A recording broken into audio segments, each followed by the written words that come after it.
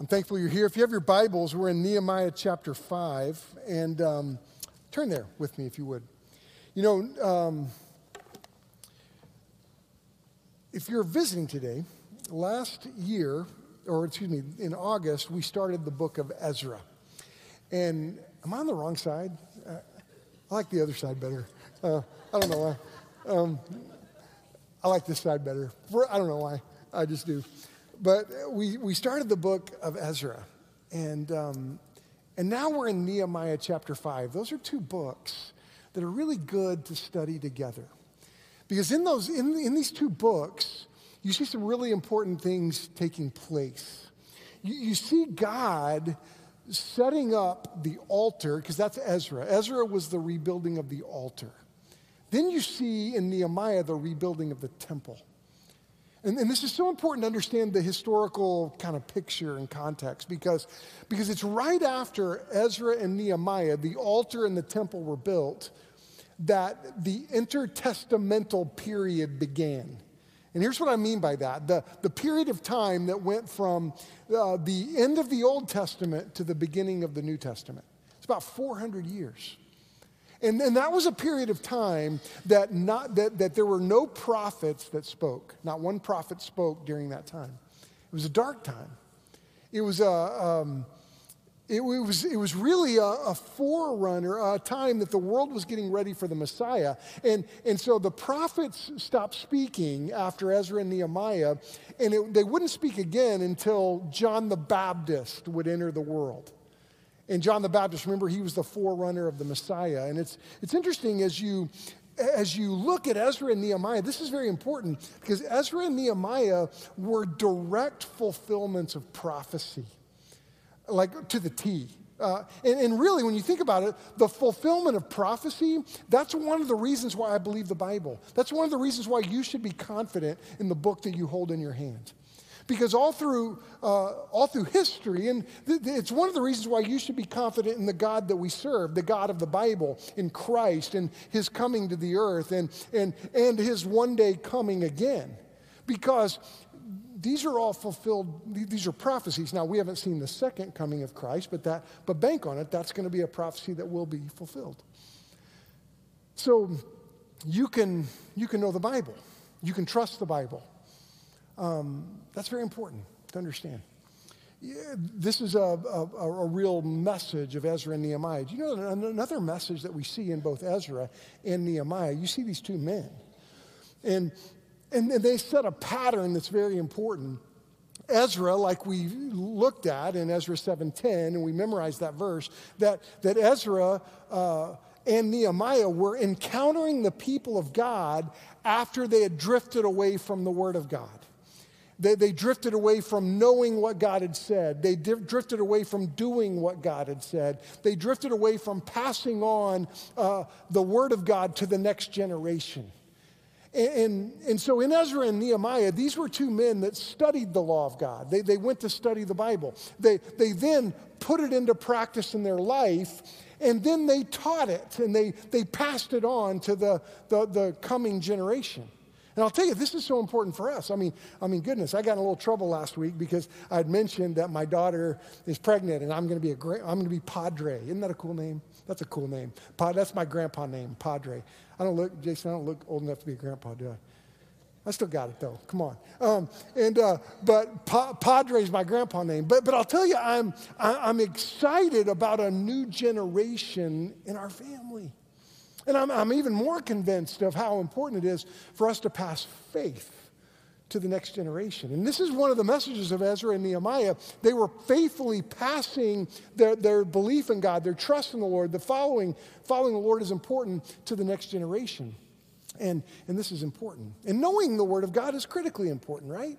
Knowing what God says is important. I just started a biography this week on Martin Lloyd-Jones. He's a pastor that I just have always read. He's written some really cool books, and his sermons are really just recorded into books. And he talks about, he kind of made this famous, that right belief in God in your head, what that translates, what that does, it lights a fire in your heart, lights a flame in your heart, he says.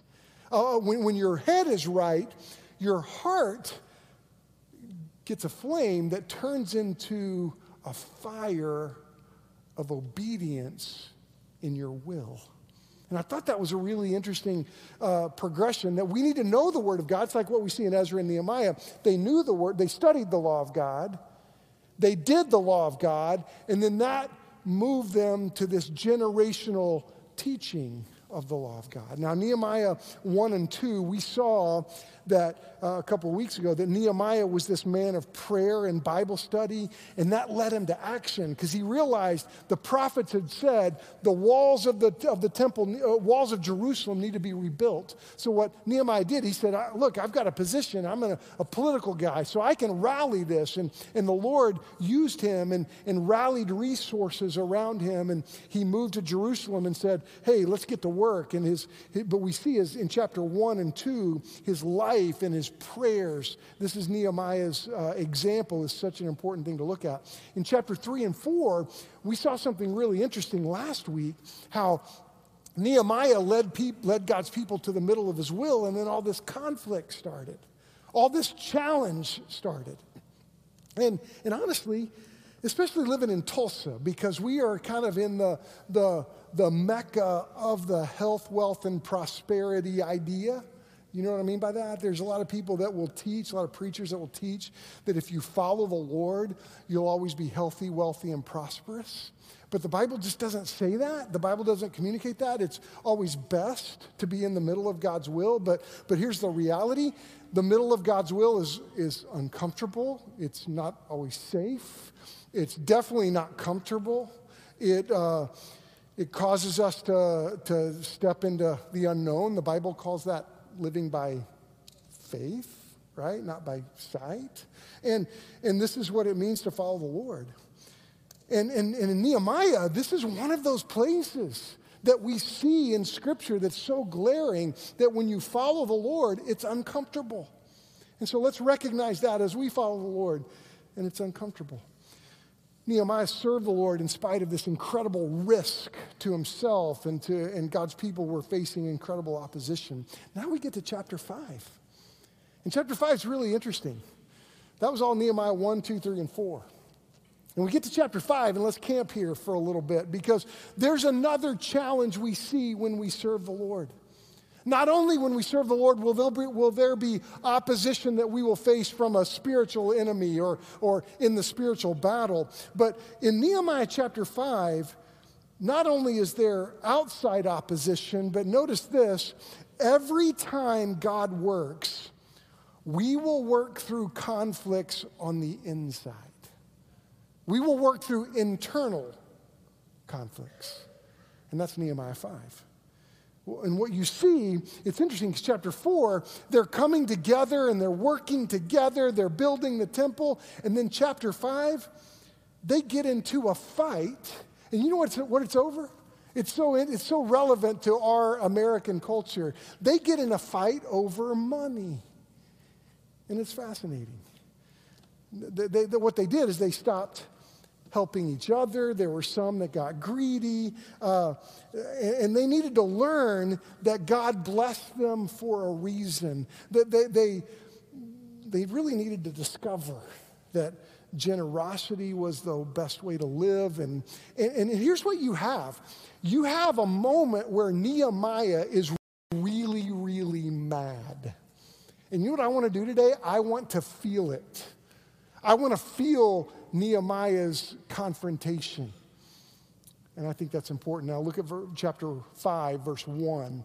And look at verse 1. It says, "Now there arose a great outcry of the people and of their wives against their Jewish brothers." So not only are they mad, their wives are mad. Okay, you know, this is like when mama ain't happy, nobody's happy, right? Their wives are mad.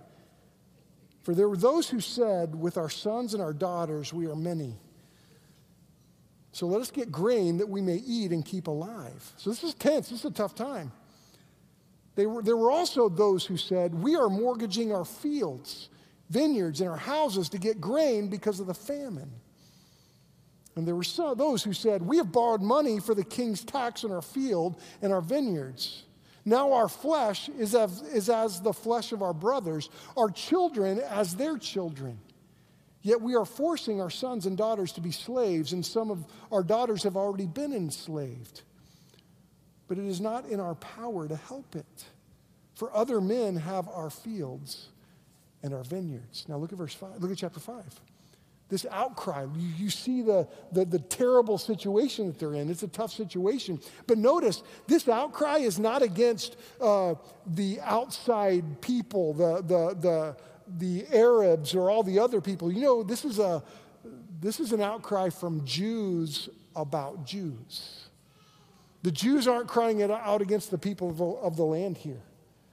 They're crying out because some of their own family, their own brothers are getting greedy and they're getting selfish, and they're taking advantage of one another at their time of need. Now, Nehemiah, we know he'd been studying the law of God. So flip over to Deuteronomy chapter 23. This is something Nehemiah was likely studying, because what's happening is they were how do you say that word? Brandon, how do you say that word? You're a financial. Yeah, that guy. They're mortgaging. One more time, Brandon, loud. Yeah, that. They were doing that. But Nehemiah was studying chapter 23, verse 19. Look what he says. Do not charge your brother interest on money, food, or anything that can earn interest. You may charge a foreigner interest, but you must not charge your brother interest. So the Lord, your God, may bless you in everything you do in the land you are entering to possess. Now, you see some things about this outcry, and we saw it in the first 5 verses, that there's this inability of the poor to work, to provide for themselves. Because what were they doing? They were working on the wall. And so there were some that were saying, look, if I work on my fields, the work on the wall would suffer. So I've got to go work on the wall, and there's a burden. There's a mounting financial burden on mortgaging the fields and the vineyards, and they're having to pay taxes here, and there's just an overall burden. And it's so much so that they're losing their property and their fields, and they're putting their children, they use the word slavery here. The idea is they were working and living in homes of people that could pay them. And it's like indentured servanthood is what it is. And this compromised the moms and their children. And boy, it's a tough time. But they're trying to come together to finish this work. Now, Nehemiah is mad. Now, you thought I forgot to stand in honor of God's word. I didn't. Stand with me right now. We're going to read verses 6 through 8. And let's look at this passage. Look how mad he is. I want to feel it today. I want to hear it today. Verse 6, I was very angry when I heard their outcry and these words. I took counsel with myself, and I brought charges against the nobles and the officials. And I said to them, you are exacting interest, each from his brother.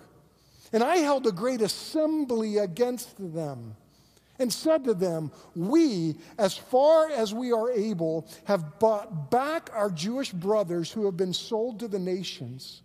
But you even sell your brothers that they may be sold to us.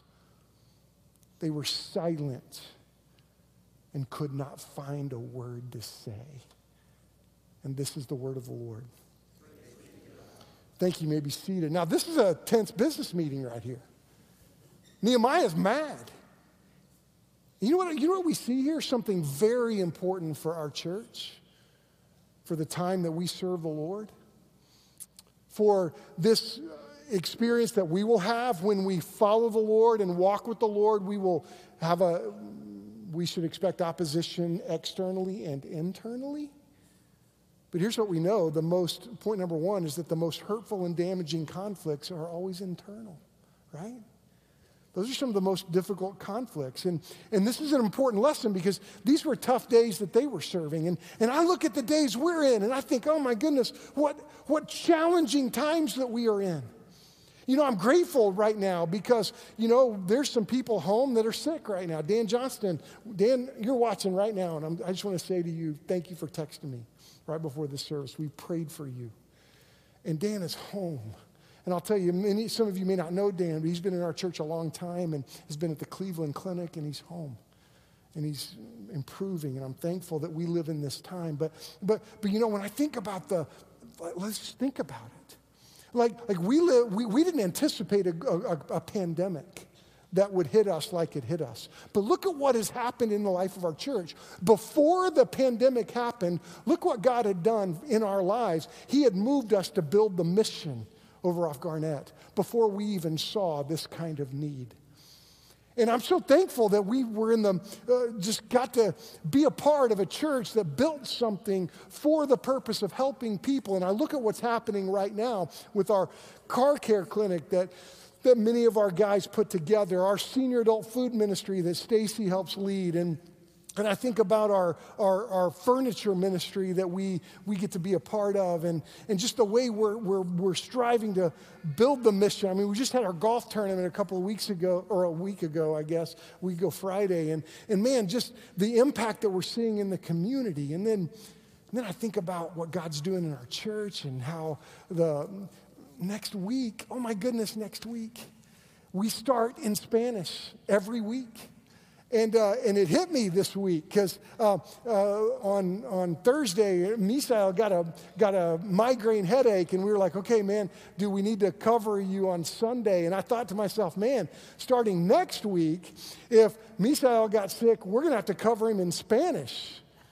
And I was looking in the mirror, and I thought, awesome.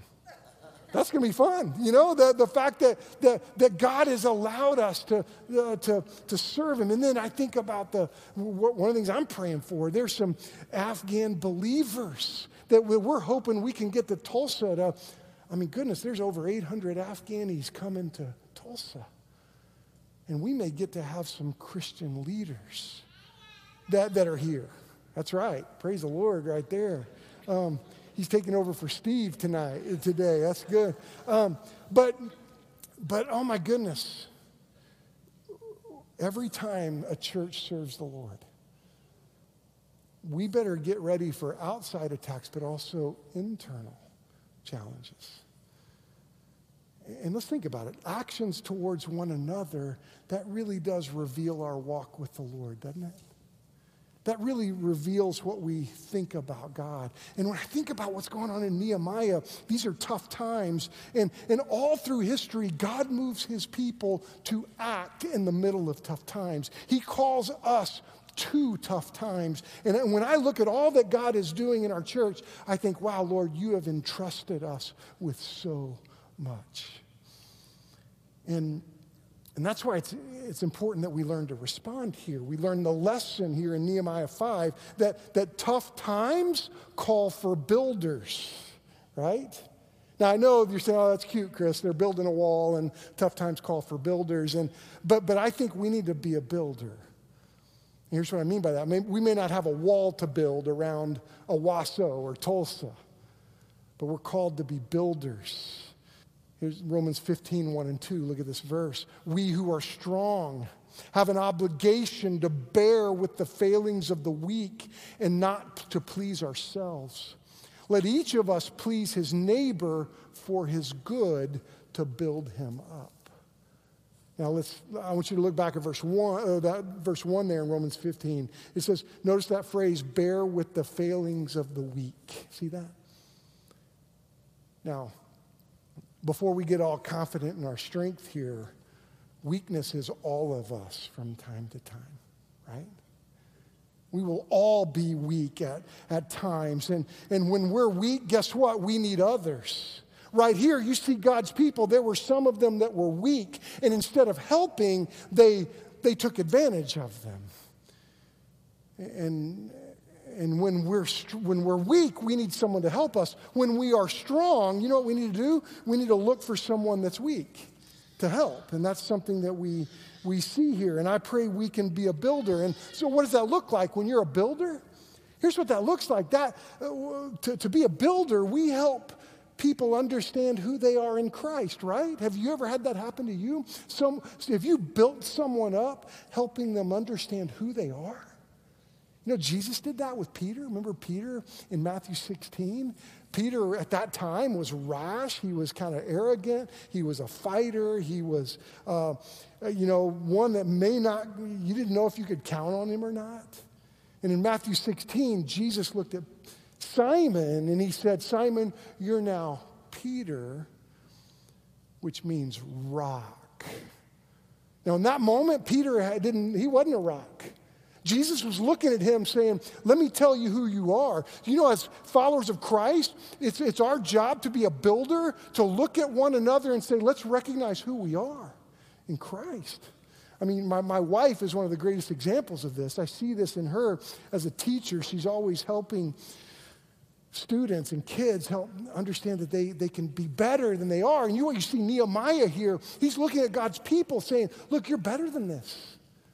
You're better than this here. And he's a builder, not just of a wall, but of God's people. And you know, when I'm a builder, I not only help people see who they are in Christ, but we can encourage one another in tough times. And this is what we need to do as the church, is not tear one another down in tough times. We need to encourage each other in tough times. Look at what Nehemiah does. Look at verse 9. He says, so I said, the thing that you are doing is not good. Ought you not to walk in the fear of God to prevent the taunts of the nations of our enemies? He's like, look, guys, this is a bad witness. You're treating God's people in this way, and it's just a bad witness to the nations. And it causes me to go, oh my goodness, the way we treat one another is an example to a lost world. We need to recognize this. Verse 10, moreover, look at his example here. Moreover, I and my brothers and my servants are lending them money and grain. So Nehemiah, he's lending money. He's lending grain to people. He says, let us abandon the exacting of interest and return to them this very day their fields, their vineyards, their olive orchards, and their houses. And the percentage of money, grain, wine, and oil that you have been exacting from them. And they said, look what they said. We will restore these and require nothing from them. We will do as you say. So it's interesting as they feel this conviction. And there's a couple of things I think about Nehemiah being a builder. You know, if we're going to be builders, when we encourage one another, it needs to be real, right? Nehemiah says, hey, look, I'm giving grain. I'm setting an example for you. He's got a life that backs up what he's saying. He's real. Nehemiah is also specific here. He's like, look, guys, this is what you're doing that's wrong. And if we're going to really be a builder, we need to specifically help one another, specifically walk together. And then he's honest here. Nehemiah's honest in his confrontation. And in verse 12, they said, we listen to you. We will restore these things and require nothing from them. Verse 13, look. Well, no, into verse 12. And I called the priest and made them swear to do as they had promised. So Nehemiah's like, hey, look, don't just be giving lip service here. The priest came. They said in front of the priest, I promise, I swear to do this. Verse 13, I also, look at this example. I also shook out the fold of my garment and said, so may God shake out every man from his house and from his labor who does not keep this promise. Isn't that interesting? Nehemiah's like, look, if you don't do what you say, I pray God shakes out your land and your work from you, so he may be shaken out and emptied. So feel the anger. Feel how mad he is. Feel how confrontational he is. He's like, if you don't do what you say, if you're lying to me and to God, I pray you lose everything. Okay? And all the assembly, look at the end of verse 13. And all the assembly said, Amen. You know what they said? You're right, man. Nehemiah, we hear you. You are right, bro. We've been wrong. And look at this. And they praised the Lord. And the people did as they promised. Oh, we got to feel this, okay? We got to feel it. Because they were confronted with some serious, hardcore conviction. And they embraced it. See, we got to understand conviction. Conviction is not God going, you need to straighten up. You know what conviction is? God going, hey, come here, son. Come here, I love you.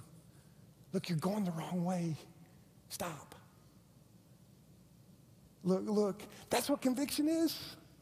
If you've ever been a dad or a mom, you've had that moment when your kids have been going the wrong way. And you've gone up to them and go, oh, come on, honey, I love you. You're going the wrong way. That's why we embrace conviction. That's why we don't push away conviction. And that's why as a preacher, I better not be skipping passages of Scripture like this that are uncomfortable to preach and confrontational to my life. Because conviction is good. You also see, point 2 is such an important lesson, that cooperation in the work of God takes constant attention. That if we're gonna serve the Lord in our tough times, that we've got to cooperate together. We've got to come together and figure it out. And you see in God's people here, they were learning to serve together selflessly. And this is something we've got to learn from as we listen to this narrative and understand Nehemiah 5. We've got to learn to give to one another generously. And this is something that we've learned from the Lord. Then we forgive one another quickly. And this is what we see. They are quick to forgive here. Now, we've studied this. We've looked at this even this year. And back in the winter, if you were with us as we were going through the book of Colossians, we learned Colossians 3:12 and 13, where Paul said, put on then, as God's chosen ones, holy and beloved, compassionate hearts, kindness, humility, meekness, and patience, bearing with one another. And if anyone has a complaint against another, forgiving each other. As the Lord has forgiven you, so you must also forgive. And you see God's people coming together in the midst of the conflict and saying, look, we got to work this out because we got a job to do. And you know what? That's got to be what our church does in our day, is we got to figure it out.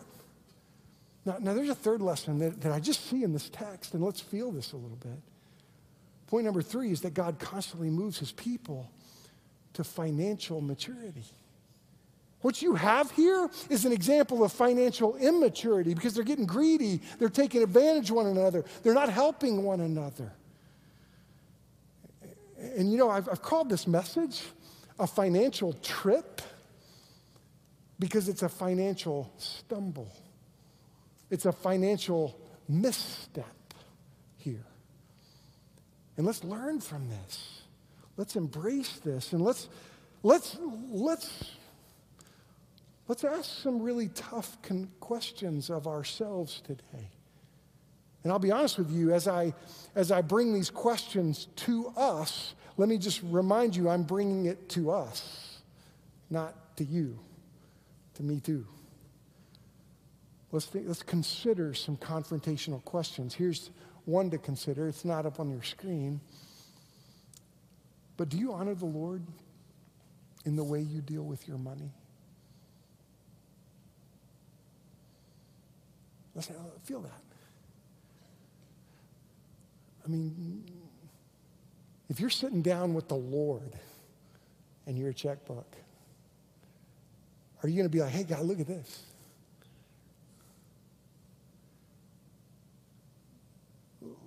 Let me ask you this question. Let me ask us this question. Forgive me. Do we deal with our money in a way that reflects our reputation, that builds a good reputation to the city where we live, in Owasso and Tulsa and all the rural areas around us? Here's the third question, do you run your finances according to God's instruction in the Bible? Do you allow God's word to shape your thinking and the way you build your finances? Can I give you something practical, moms, dads, whoever you're going to have lunch with today, if they're your kids, if you have lunch with your family today? You ought to sit down with your kids and go, hey, let me show you how we give to the Lord. Let me show you what we do. You may go, oh, well, I don't have a financial conversation with my kids. Are you kidding me? You teach them how to drive? My daughter, I'm sorry. We should teach our kids how to drive. Okay, right? That almost cost me a whole lot of money today because I have to pay my kids for an illustration, so I'm not using it. Look, let's teach our kids how to give. I am thankful that my dad, who was a coach, auto mechanic and a coach, my mom, who was a dental hygienist, sat down with us and said, look, here's what we're given as a family. He taught me how to give. I'm so thankful that Robin's parents taught her how to give. You ought to be having a conversation with your kids. You may go, Chris, okay, wait, don't you know anything, preacher? You are preaching a giving message out of the Old Testament. We're in New Testament times. Okay. Let me just give you a reminder that all of the scriptures are beneficial and useful. So I want to challenge you to write some verses down. And I'm going to give you homework today. So 1 Samuel 2:7. This is a biblical principle. The Lord brings poverty and gives wealth. The Lord does. There's some people who try to make themselves rich and can't. There's some people that try to make themselves poor and can't. Just because you're wealthy doesn't mean you're blessed. I've known many people that didn't have very much and they were incredibly generous, incredible givers. I've known many people that were very wealthy and they were stingy and hated everything they had. It's not about the amount. But understand, this is a biblical principle. The Lord brings poverty and gives wealth. The earth, here's the second principle. The earth and everything in it belongs to the Lord. Psalm 24:1. Everything in our lives belongs to the Lord. Everything. We are just stewards of what God gives.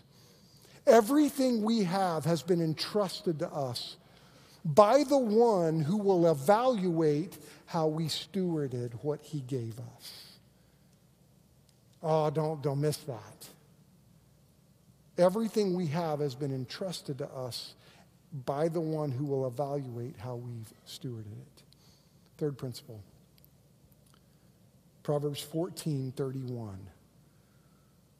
The one who oppresses the poor dishonors God. But the one who honors the poor honors God. You see this in Proverbs 14:31. You see this in how the rich young ruler in Luke 18 was told to sell everything he had. You also see this in Luke 19 with Zacchaeus. He wasn't instructed to give away everything he had. It's interesting. Proverbs 6:6-8, another biblical print, 6 and 8. Go to the ant, it says. You slash that passage, go to the ant. Look at how the ant lives. And that principle is that wise people, they save in times of plenty. And they prepare for times that are needy. And I just want to point out, that's what God led us to do as a church. We saved and we gave for a time that we didn't see coming. And I don't want us to miss what God did in front of us. Because it would be very easy to go, oh, we did that. No, God did that. Let's never forget that. Let me tell you something. When you learn from the ant, don't you ever feel guilty for opening a savings account. That's wise to save money. And this is financial maturity. And then a famous passage in the New Testament, 2 Corinthians 9:7-8. You ought to write that down. That's Paul to the Corinthians saying, look, it's not about your percentage that you should give. We cheerfully give. And that's so very important as you look at a biblical principle. Now the summarizing of this is that there's a responsibility to provide for those in need. And this is what is happening in Nehemiah 5. This is the call of our church, that we are responsible to provide for people in need. We have a responsibility for that. Another principle that I see here, that when you obey God, you put yourself in a position for God to get involved in your finances. And I want you to have the experience of God being involved in the way you give. And that's so cool to experience. Another principle, that there's clear purpose and prosperity for followers of Christ. That there's a reason God makes us prosperous. Let me tell you something. We live in the United States of America. We are prosperous. There is purpose in our prosperity. And now when you're in a time of, when you're in prosperity, you may go, well, Chris, you don't know my check. Let me tell you something. You can go get a drink out of any water fountain in this town. You're prosperous. But in times of prosperity, there's some problems we face. We got to hear this. First problem is self-sufficiency. We think, look what I did. Oh boy, let's be careful to not fall into that, not trip over that, right? Some of these people in Nehemiah 5 were like, oh, I'm good with my money. You're not good with your money. And they took advantage. And Nehemiah's going, hey, wait a minute. Look, don't be self-sufficient here. The second problem of prosperity, there tends to be self-centeredness. We tend to go, oh man, I just got to take care of me. Man, it's not our call. God takes care of us. And so, God's telling us that we can get excited about good times of prosperity, because God's at work and He's teaching us He's showing us the opportunity to be generous. And let me tell you something, there is incredible joy in generosity. When I look at what God's done at the mission, I think about that's incredible joy for me. I think about the opportunity that we have to start a service in Spanish next week. Oh my goodness, I'm doing flips over that. Sort of, not literally, but I'm so excited about this.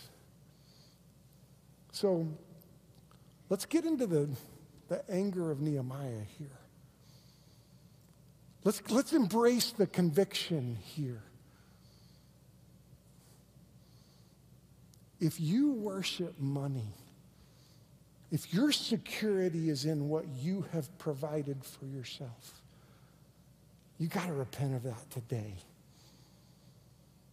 You got to turn from that today. If your confidence is in what you have done, boy, this is the Lord going, oh, come on, son. Come here. I love you.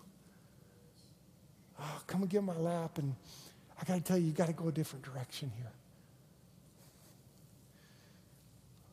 This is probably for somebody here today, whether you're online or in the room. If you're using your money to abuse others rather than benefit others, oh, you got to repent of that today. Look, you got to stop that today. You got to trust Christ today with that. And that's another moment the Lord's going, oh, come on, son. Honey, come on. Trust me. Trust me. Let me tell you something. If you don't, there's another third thing. If you're not loving God's people and working together with God's people, we got to repent of that today. We got to. That's the problem. God had a wall to build. And you know what's so cool about God's people here? They said, amen. You're right. And you know what they did? They finished. They joined the Lord where he was working, that for 400 years, the walls of Jerusalem were there, setting the stage for Jesus to enter the world. You know what? We're a church. The Bible has been closed. The canon has been closed. Here's what I mean by that. There's not any words to add to the scriptures. But there's been this prophecy that has been made that one day Jesus will return. Hadn't been fulfilled yet. Bank on it. It's coming. And until that time, what are we to do to be God's people, worshiping, being a witness, serving until Christ returns? Oh my goodness, Nehemiah and Ezra are so relevant to where we are today. Man, let's follow the Lord. You know where that started for me? It started in a relationship with God that he gave me. He came to me, he saved me. He washed my sins away. And that changed my life forever. And now I'm growing up in my faith. I'm growing up to understand who God is and what he's like and what we're together. We're growing up in our faith. If you don't know Jesus, you can come to him. But let me tell you, there needs to be some repentance today. So Joe's going to come. We're going to sing. And maybe you need to, maybe you're ready to stand and sing. Maybe you need to just sit and get right. Go to the Lord and ask some of these questions today.